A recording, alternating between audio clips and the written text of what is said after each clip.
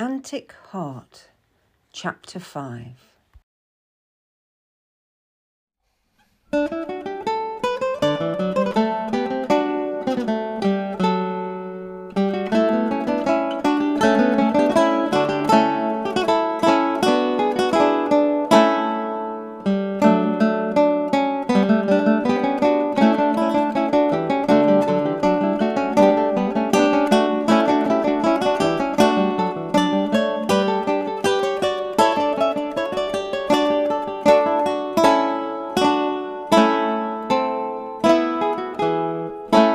Mistress Pettigrew is a tall, rather serious woman, but she welcomes me pleasantly enough, and the chicken in tarragon sauce she serves is good.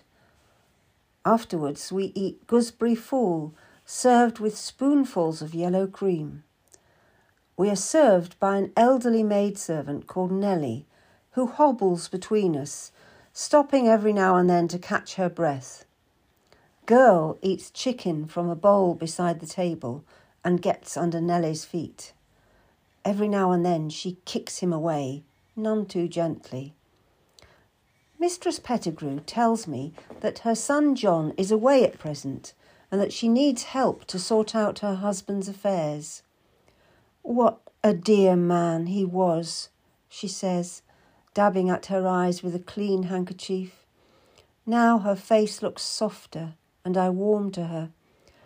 "We did not always have an easy marriage," she explains, "but through it all there was love." Behind her, Nellie pulls a face at me, which indicates that this was not always true. Both Nellie and her mistress are dressed in plain black gowns, and I am immediately glad of my borrowed clothes. In my French-cut coat, I would have looked far too raffish for this modest household. I spend the evening listening to Mistress Pettigrew's tales of her son. She is very proud of him, but confides that he finds it hard to see other people's points of view. "For instance, this terrible civil war we've had, Henry. We're a household that is for Parliament, always have been. But John can never accept that some royalists are actually very pleasant." Nellie looks again at me, arching her eyebrows. "Now, the late king was wrong, as my husband used to tell me. But he was such a loving father, and whether you like bishops or not, he was truly religious. Doesn't that count for something?" Tears come into Mistress Pettigrew's eyes, and she dabs at them again. I cannot tell if she's grieving for the king or for her husband, and maybe it doesn't matter. Like so many people, she hates the fact that during the war, neighbours became enemies. "So many people died," she muses, "and they were all our people, English people." She shakes her head. "I pray every night for peace," she confides. Soon she has told me that her given name is Judith, which I may use when we are not in company, that she loves little dogs, and that she is partial to a small nip of brandy before bed, for medicinal purposes. Over the next few days, Girl and I find our way around. Mistress Pettigrew lives in a fine 3-storey house, built towards the end of Queen Elizabeth's reign. Just outside the city wall, it looks out over moorfields, where there are new houses being built alongside the moor. Beyond are orchards, grazing for cattle, and small farms growing vegetables. Early every morning, the street in front of the house is noisy with carts supplying the fruit, vegetables and milk for the capital's growing population. At the same time, Girl and I get up. I walk him down through the fields and back. After I have washed my face and made myself respectable for a lady's table, I eat breakfast with Judith Pettigrew before we start work. On our first morning, I find a mountain of papers scattered wildly over Pettigrew's desk. Master Pettigrew had been a cloth merchant who imported materials from Europe. After his death, the shop has been run by an assistant, but there are unpaid bills to be met and new orders to be placed. While I wait for Judith Pettigrew, I start to sort the papers out. Bills, accounts, letters. I have made little headway before she enters, trailing Girl in her wake. Truly, I make a note to myself, a little dog is very much liked by the ladies. Judith Pettigrew looks at the papers and sits down heavily opposite the desk. I am thankful to the Earl of Leicester for sending you to me. As you can see, I am overwhelmed with it all. The grief is terrible. And all of this paper, without even a man to help me.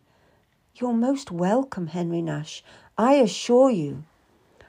I ask her what papers I should deal with first and start to put them into a pile in front of me. Shall I read them out, madam, and then you can tell me what you wish to do? She nods to this and sits back in her chair. After some minutes, I start to read some of the most pressing documents. We manage to make decisions on 4, and then Judith Pettigrew fidgets on her chair. Come, Henry, enough work for now. I want to show you my garden.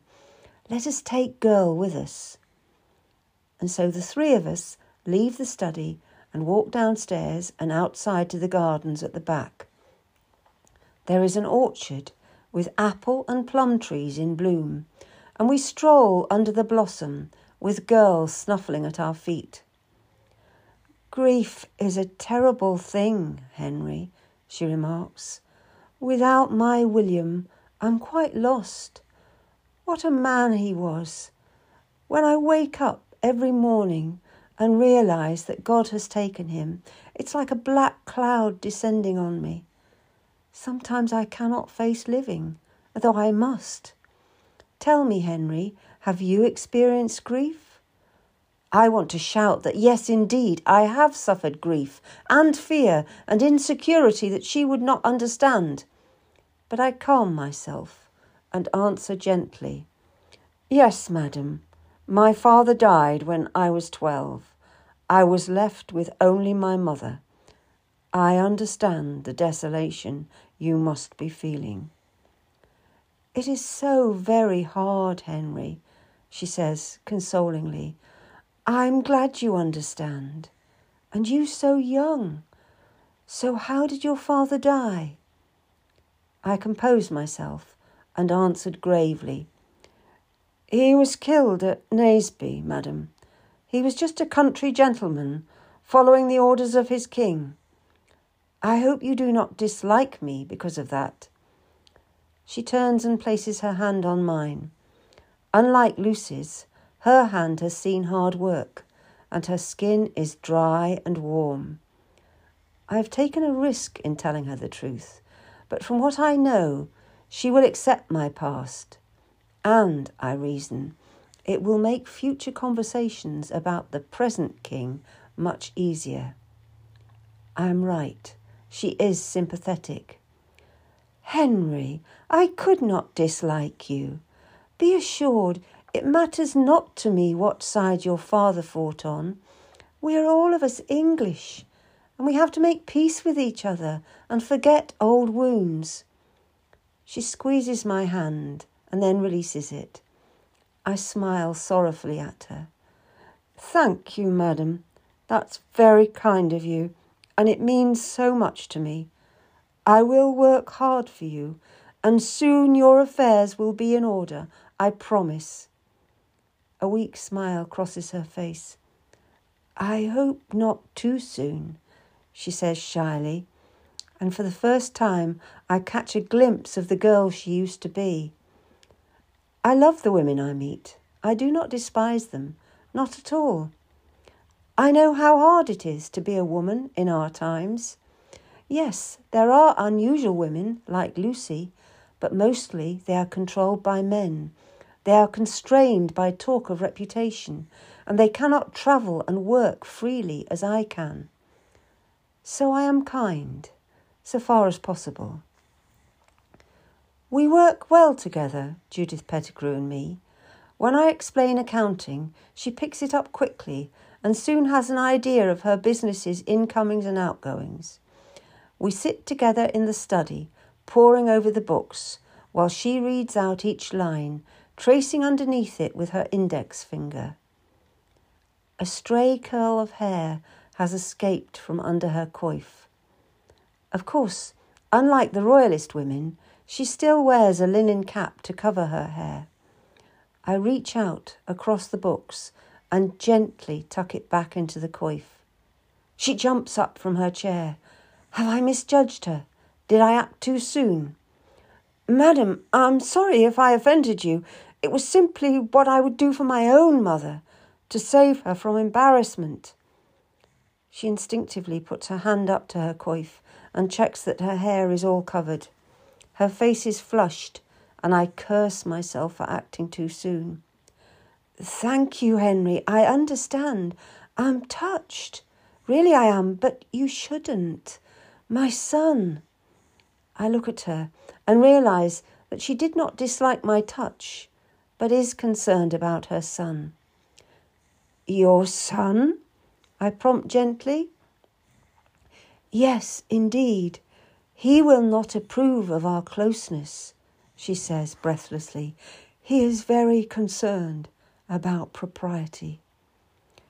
He is a good son, mistress, and he need not worry that I will dishonour you. You can tell him I think of you as a mother. She blushes bright pink now and says hastily, I think maybe not, Henry. Just to warn you, I will be more formal when he is in the house. I nod, understanding that our friendship is just between the two of us. In front of others, her relationship to me will always be that of mistress and servant. One evening, she calls me to sit beside her on the settle by the fire. Henry, I have something to show you. She looks around her to check no one is approaching and pulls out a small object wrapped in a linen handkerchief. I bend forward, intrigued. Your father was a royalist, was he not? Maybe he would have appreciated this treasure. Her breath is coming quite hard now, and her hands tremble, but she is determined that I should share this secret. She unwraps the linen, pausing to gauge my expression. I gasp. Inside is a small miniature painting captured in a silver locket. The subject of the portrait is a slim-faced man with mousy brown hair, a large hat, and a pointed beard. But this is the dead king, I whisper. How did you get this? She looks around again before answering. My son John. He has sometimes had the instruction to clear the house of an unrepentant royalist. You know, one who won't accept things as they are now. Well, one lady had a small box of jewellery. Nothing too expensive. All the gold went to be melted down. But John saved me the locket and a couple of silver rings. He loves his mother. She smiles at the thought. He never looked in the locket, never saw what was inside. But when I looked, I realised this was a message from God for me. I nod, trying to keep my face calm. What was that message, mistress? I asked gently. You may know, she says.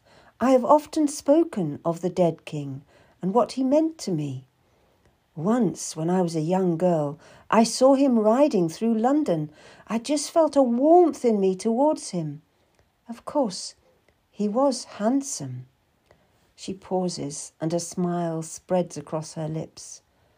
I was giddy then. I fell in love with him, no question. I wasn't married then, and I'd tell my mother I was going to the market for something, a new coif, some apples, anything. But then I'd walk to Whitehall and wait around in case I could see him. He was often about, sometimes with his wife Henrietta Maria, sometimes walking with gentlemen of the court. I tried always to catch his eye, but he was always busy. Once I saw him walking with his spaniels, and I cried out that I loved his dogs. He smiled directly at me, and I felt myself light up in a way I never have before. After that, he became a part of my life. I would buy all the news sheets about what was happening, just to know about him. I knew about his wife and the children and what the royal family liked to do. It's just my major interest. She smiles at the memory, but then the smile dies down. And then I was married, and all of that stopped. My husband William would never have allowed it. I never even told him. I was scared he would say that I was a lustful, sinful woman. But you were not lustful, mistress. You simply admired your king, I say gently. A tear comes into her eye, and she rubs at it with her hand. He was a good man, William, but difficult to live with, she says.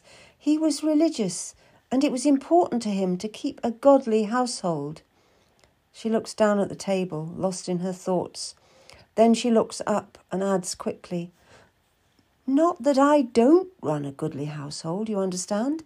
We read the Bible every day, and we conduct ourselves according to the teaching of Jesus." "Of course you do, mistress," I reassure her. "As a young gentleman, I was recommended to you. I would not want to work in an ungodly house." Judith Pettigrew beams. "I knew it, Henry. You are religious too, and you will know that the king was not an ungodly person. He was such a lovely man, and his children were also handsome and healthy too, all surviving.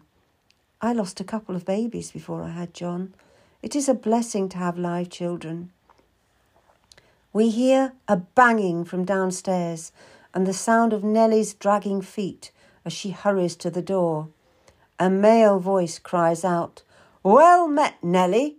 Will you get the man to stable my horse? How is my mother? Is she well?" We hear Nellie talking to him. "Why, Master John, don't you look grand? You are thin, see your face. Are they feeding you properly in the army? Wait, let me get the stable boy for your horse." Judith Pettigrew tenses and picks up the locket, shuts it, and hangs it around her neck, under her dress.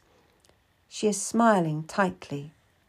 "That is John, my son," she says. "Get your work out, Henry. Start to write that letter we discussed." We had not discussed a letter, but I understood her need to show my position in the house.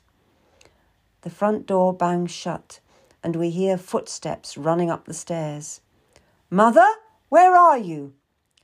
His voice is educated, that of a gentleman. "Here, in the study," she calls. The door bursts open. John Pettigrew is a tall man, aged maybe about 20. He is dressed in the uniform of an officer in the Parliamentary Army. His linen is crisp and his jacket well made. He looks at me questioningly. Girl rises his head and looks at the young man, but then his ears flatten against his head and he starts to growl. John Pettigrew pushes him with his boot, walks up to my desk and stands over me. "And who are you, young man?" Girl continues to growl, but he's afraid of the big young man, and so he shrinks back under the desk. "John, this is Henry Nash," his mother introduces me, fluttering around her son. "He has come to help me sort out the business correspondence.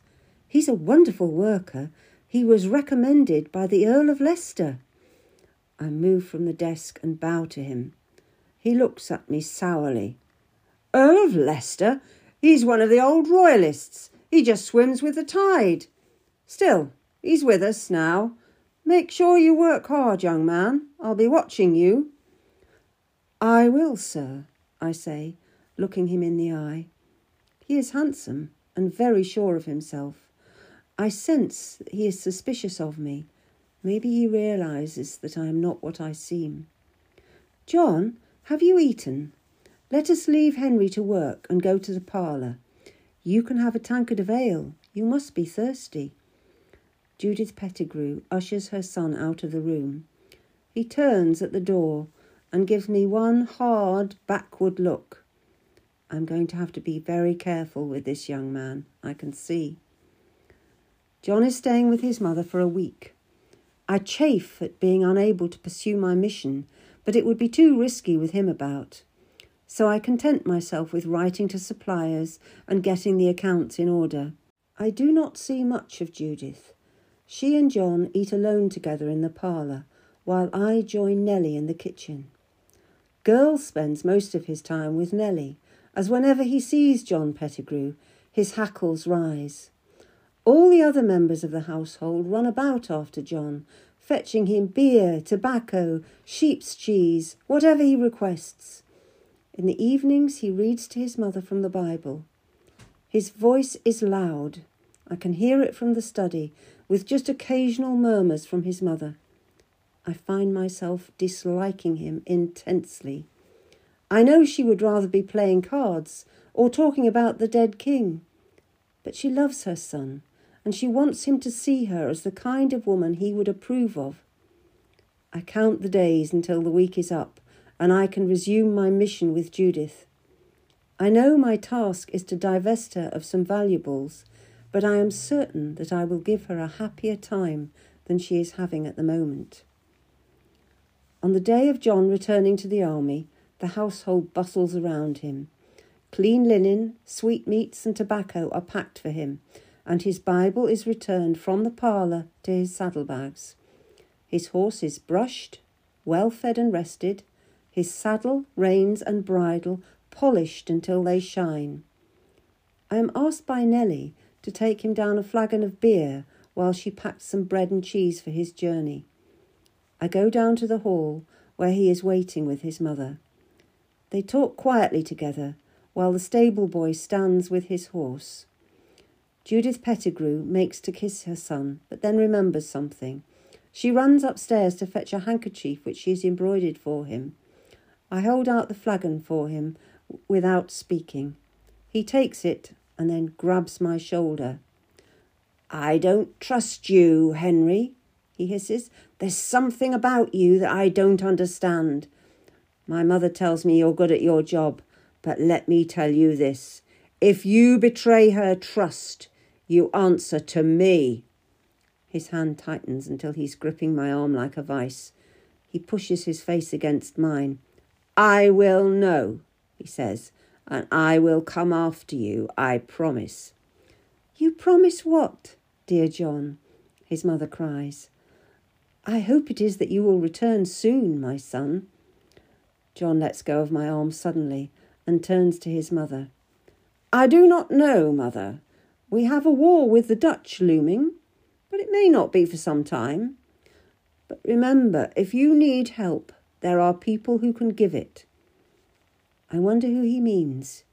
It sounds like John has contacts nearby. But who? John kisses his mother and strides out towards his horse. Before he mounts, he turns back and gives me a menacing look. I resist the temptation to put 2 fingers up at him and turn to go back into the study. Judith follows me, running to catch up. "He's gone, and only God will be able to deliver him safe back to me. I cannot bear it." I turn back, take her gently by the elbow, and lead her into the parlour. "Come, sit down, mistress. You should take a small glass of wine." I coax her into the chair. "We don't have wine here, Henry. We're a godly house. But a glass of small beer would be acceptable." She puts her hands into her lap and bows her head.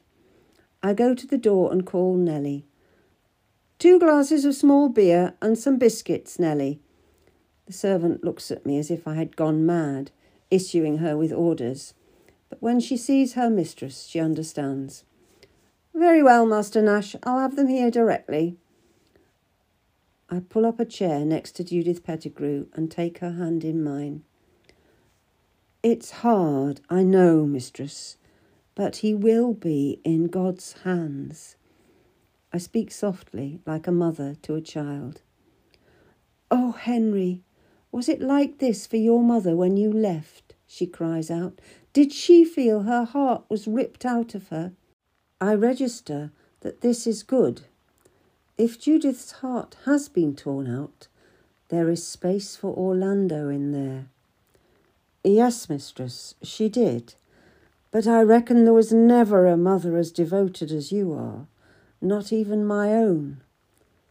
Good, good. She is smiling through her tears. "And your mother at least knows that you are safe," she says, "whereas my John, I fear for him every night." Little do you know, I think, about the dangers my mother fears for me. Nellie appears with a tray with 2 tankards of beer and a plate of biscuits. She glances sourly at us, realising that Judith Pettigrew's hand is resting in mine. "Will that be all, mistress?" she asks. "Do you have everything you need?" Judith Pettigrew flushes a deep red. "Thank you, Nellie. Put that down on the table.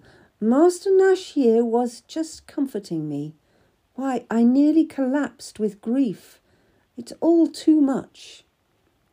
Nellie looked unconcerned. "I'll get down to the kitchen then," she says. "Will you be taking dinner today, mistress?" "Yes, Nellie," Judith Pettigrew replies. "See if you can buy some ripe plums in the market today. I need something delicate to nourish me and prevent a relapse into that deadly grief." Nellie wrinkles her nose, curtsies, and leaves the room, muttering something about it being too early in the season. We sit for a moment, Judith and me, holding hands. Then carefully, I release my hand, pick up a tankard, and place it in hers. "Drink, mistress. You've cried so much today. You have wept a river." She smiles at me over the top of her tankard and takes a sip. "Thank you, Henry. You're so thoughtful." I pick my own tankard up and taste the beer. It is the normal brew that they drink every day, but I make a face. "Mistress, this beer has gone bad. It tastes of slops." I set it down on the table forcefully. "Oh, Henry, I'm sorry. It tastes all right to me, but my senses are numbed today." I take the tankard from her. "I cannot allow you to drink this, mistress. Your constitution being so frail today, you may take to your bed and never recover." "I will tell Nellie to fetch us some wine. It is a necessary treatment, mistress, for your low spirits." Judith Pettigrew looks up at me, as if to object, but she stays silent. I stride to the door and call Nellie. After a couple of minutes, she appears, looking annoyed. I call out an order, as a gentleman would. I have to appear confident and in control.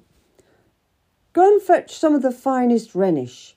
Your mistress is ill and she needs a tonic." Nellie looks at me dubiously. "Why? She's like this twice a day sometimes. She don't need wine." "I'm telling you, Nellie, she does. Now get along and fetch some. Don't keep us waiting."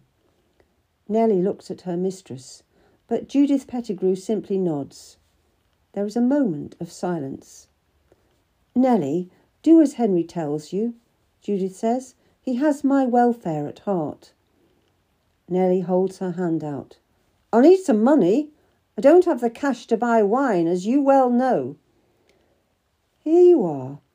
Judith Pettigrew digs into her pouch for some coins and passes them over. Nellie examines the coins and then leaves the room, trailing an air of displeasure behind her. "And do not dally," I shout after her. I'm rather enjoying being a gentleman. My father was a country squire. Yes, a gentleman, but not one used to giving orders. whereas I seem to have a knack with it. After an hour, Nellie reappears with the wine and a couple of goblets, which she plonks down on the table without ceremony. "Here you are, mistress. Now, if you'll allow me, I have the dinner to prepare." She turns and leaves without looking back. Judith and I had been talking, mainly about her son, how he had nearly died when he was born, what an excellent scholar he was, and how his schoolmasters had all predicted great things for him. It comforts her to talk, and she starts to become more animated. I open the wine and pour 2 goblets. She takes hers and sips at it eagerly. "This wine was one of King Charles's favourites, I have heard," I say. I've heard no such thing, but it is a way of steering the conversation. Judith drinks deeply from her goblet. "I agree with you, mistress. King Charles was a godly man. And what harm is there in wine?" I smile at her reassuringly. "We used to have wine at my father's house," she reminisces. "It would always make me sleepy." "A sleep would do you no harm, mistress, given the great shock to your system," I tell her. "Drink your goblet and let me lay you upon your bed, just for a short rest." I am getting into risky territory here, but nothing ventured, nothing gained. To my surprise, she allows me to take her into her bedchamber and help her onto the bed. Now was not the time to seduce her, but to make my presence in her chamber seem normal. I sit on a chair beside the bed. "I wonder what King Charles would be like now, were he to have lived," I say musingly. "He would have worked it out with Parliament. I'm sure of that," she says. Her voice is warm, but she is not slurring her words. "Would that have been a good thing, mistress?" I ask gently. "Yes, indeed, Henry, it would. Maybe I'm old-fashioned." I assure her that she is not. "But we need a king and we need a parliament. On that day he died, I wept. I could not bear it, even though William told me not to be silly." She pauses, sitting upright on the bed. "I've something to show you, Henry," she whispers. "No one else must know." I assure her that I will tell no one. Treating it as if it is very precious, she holds it by its tip and hands it to me. I take it reverently, although I am not normally enthralled by dirty linen. "See, this is King Charles's blood," she whispers. "After he died, I came across a lad in the market selling handkerchiefs that had been dipped in his dying blood. I was with William, but I slipped out of the house later and bought one. Sometimes I wear it next to my heart." She takes the handkerchief and stuffs it down her bosom. I wonder if she knows that it is likely to be a fake. The blood that she reveres probably came from a January slaughtered pig. I would not disillusion her, though, and allow my own eyes to become wet with tears. "So, what is to do, mistress? Should we all follow Oliver Cromwell now? Maybe he will make himself a king soon." Judith shakes her head vigorously. No, he is no king. If we are to have a king, it should be King Charles's son. I could not bear to see Oliver Cromwell wear the crown." Suddenly she realises what she's saying and looks at me alarmed. "Do not say anything to John about this. He would be so angry." "Mistress, your thoughts are your own," I tell her. "He cannot censor them, much as he may try." "He is a good boy, a very good boy, but he's too extreme. He's young, you know. He hasn't had a chance to learn about the world." I nod sympathetically, although I believe that John Pettigrew could never be the good boy of her imaginings. "I promise you, mistress, this will be our secret. It will be something special between us. No one else will know." She smiles, satisfied, and then yawns. I see her crooked teeth crowded into her mouth and feel ashamed. But I remind myself this old lady will have an experience that gives her pleasure for the rest of her life. I may explore her jewellery box, but I will not humiliate her. "Now, Judith," I use her name as a prelude to intimacy, "you must sleep for an hour or so. I will wake you before dinner." She looks at me trustingly and then lies down. "You are right, Henry. I need to rest. Stay with me until I am asleep."